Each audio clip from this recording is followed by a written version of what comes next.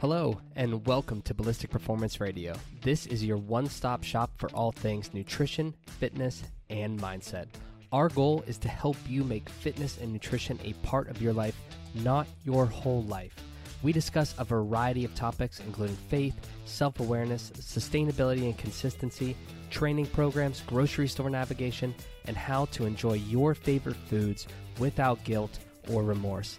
There is a lot of noise out there in the world of health and fitness, so we're here to provide real, reliable, and practical answers and recommendations that will keep you moving forward on your journey. My wife Ashley and I are your hosts, and please do not hesitate to reach out on social media to say hello, ask questions, or comment on this week's episode. So without further ado, let's get into the podcast.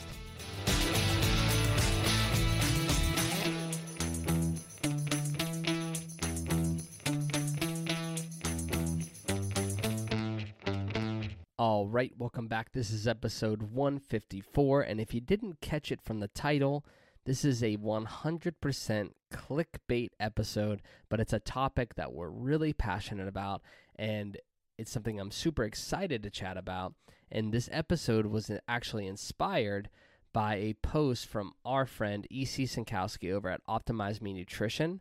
If you don't follow her, you should go check out her page. It's at Optimize Me Nutrition on Instagram. And we're talking about what foods should you avoid, if any. Is it bread? Is it pasta?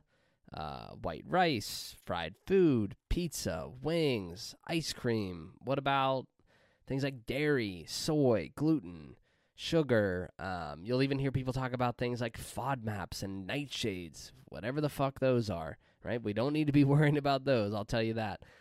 People love to demonize certain foods or even entire food groups in promotion of a fad diet or nutrition challenge. And that's truly where this mindset and culture of good food and bad food stems from. Now, don't get me wrong. Some foods are definitely more nutritious than others. But does that mean that we should avoid the less nutritious food options entirely?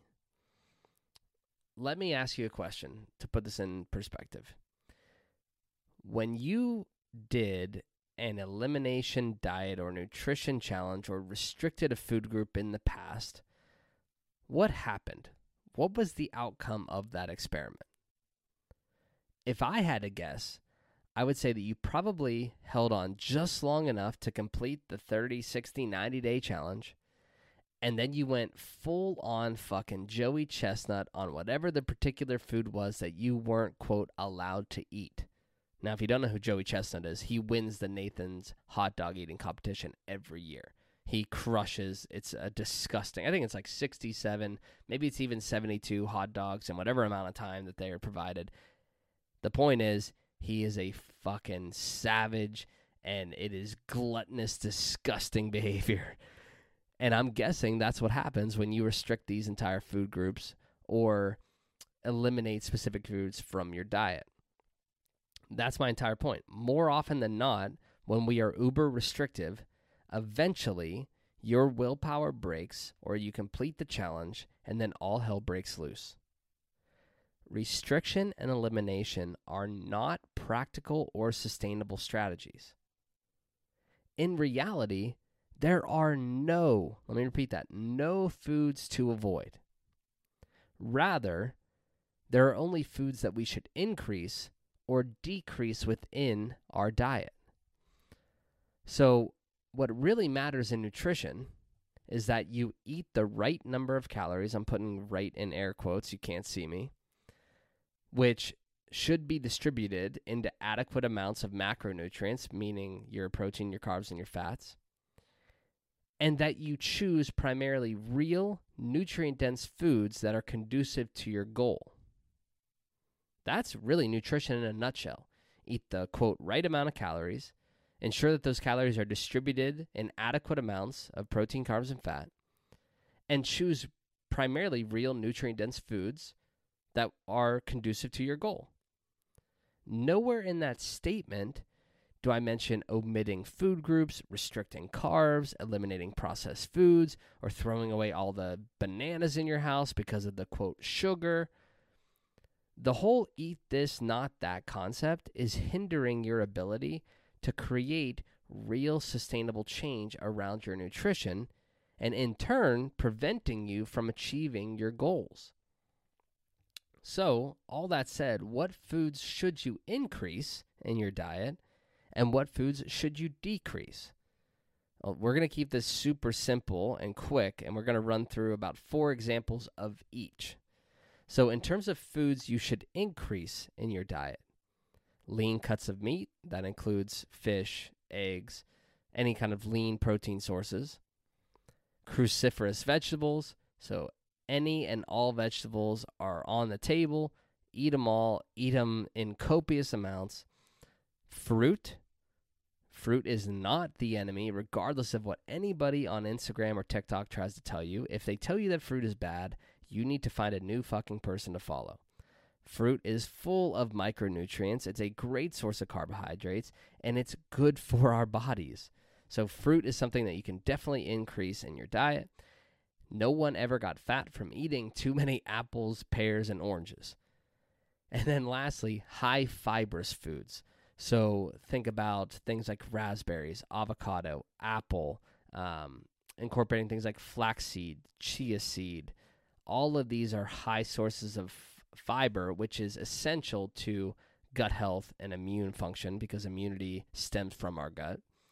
So those are all foods that we should increase. Now, there are obviously more, but I'm trying to keep this practical and keep it as simple as we can. So to review, lean cuts of meat, including seafood and eggs, cruciferous veggies, fruit, and high fibrous foods. We should be increasing all those in your diet. Now, what foods should you decrease in your diet? Well, we've heard these before, but I'm going to go through them. Added sugars. We want to try to limit the amount of added sugars that we're consuming. Processed and refined carbohydrates, meaning things like cereals, cookies, crackers, all of these things that come in a box that are labeled and prepackaged. Fatty cuts of meat, things like 80-20 beef, pork, sausage, bacon, etc. Fat carb combos. Now, maybe you haven't heard this one before, but when we combine a fat and a carb, so think like cheese and crackers, or ice cream is another great example, it is super, super palatable, meaning it tastes fucking amazing. That's why when you're at a party and there's a fucking charcuterie board there, it gets demolished because everyone loves fat carb combo. Our bodies cannot get enough, so everybody shovels that shit into their mouth. So watch out for fat carb combos because they'll just lead you to overeat and overindulge. And then last one would be fast food. And I'm not putting fast food on here to be cliche or to be too broad, but in general, fast food is prepared in ways that cause it to be significantly more calorically dense than what that food's intended to be. Right? We're frying things, we're having pre-processed, pre-packaged things put in the recipes and in the meals. There's a lot of fat, there's a lot of additives, so fast food in general is going to be something we decrease.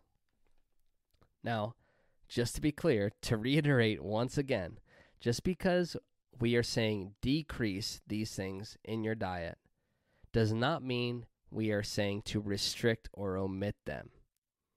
You can still indulge in these things. We're just telling you to decrease the amount you're consuming, and oftentimes you don't even really need to think about that if you truly are increasing the foods that we discussed. If you're increasing the amount of lean protein, veggies, fruit, and high fibrous foods you're eating, they will get to a point where you aren't, quote, as hungry or crave some of those more palatable foods that we're telling you to decrease.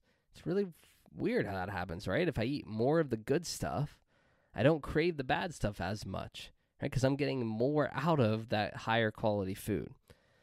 So even though this was a short episode, I hope that you take away this mindset and perspective. It's not about eat this, not that.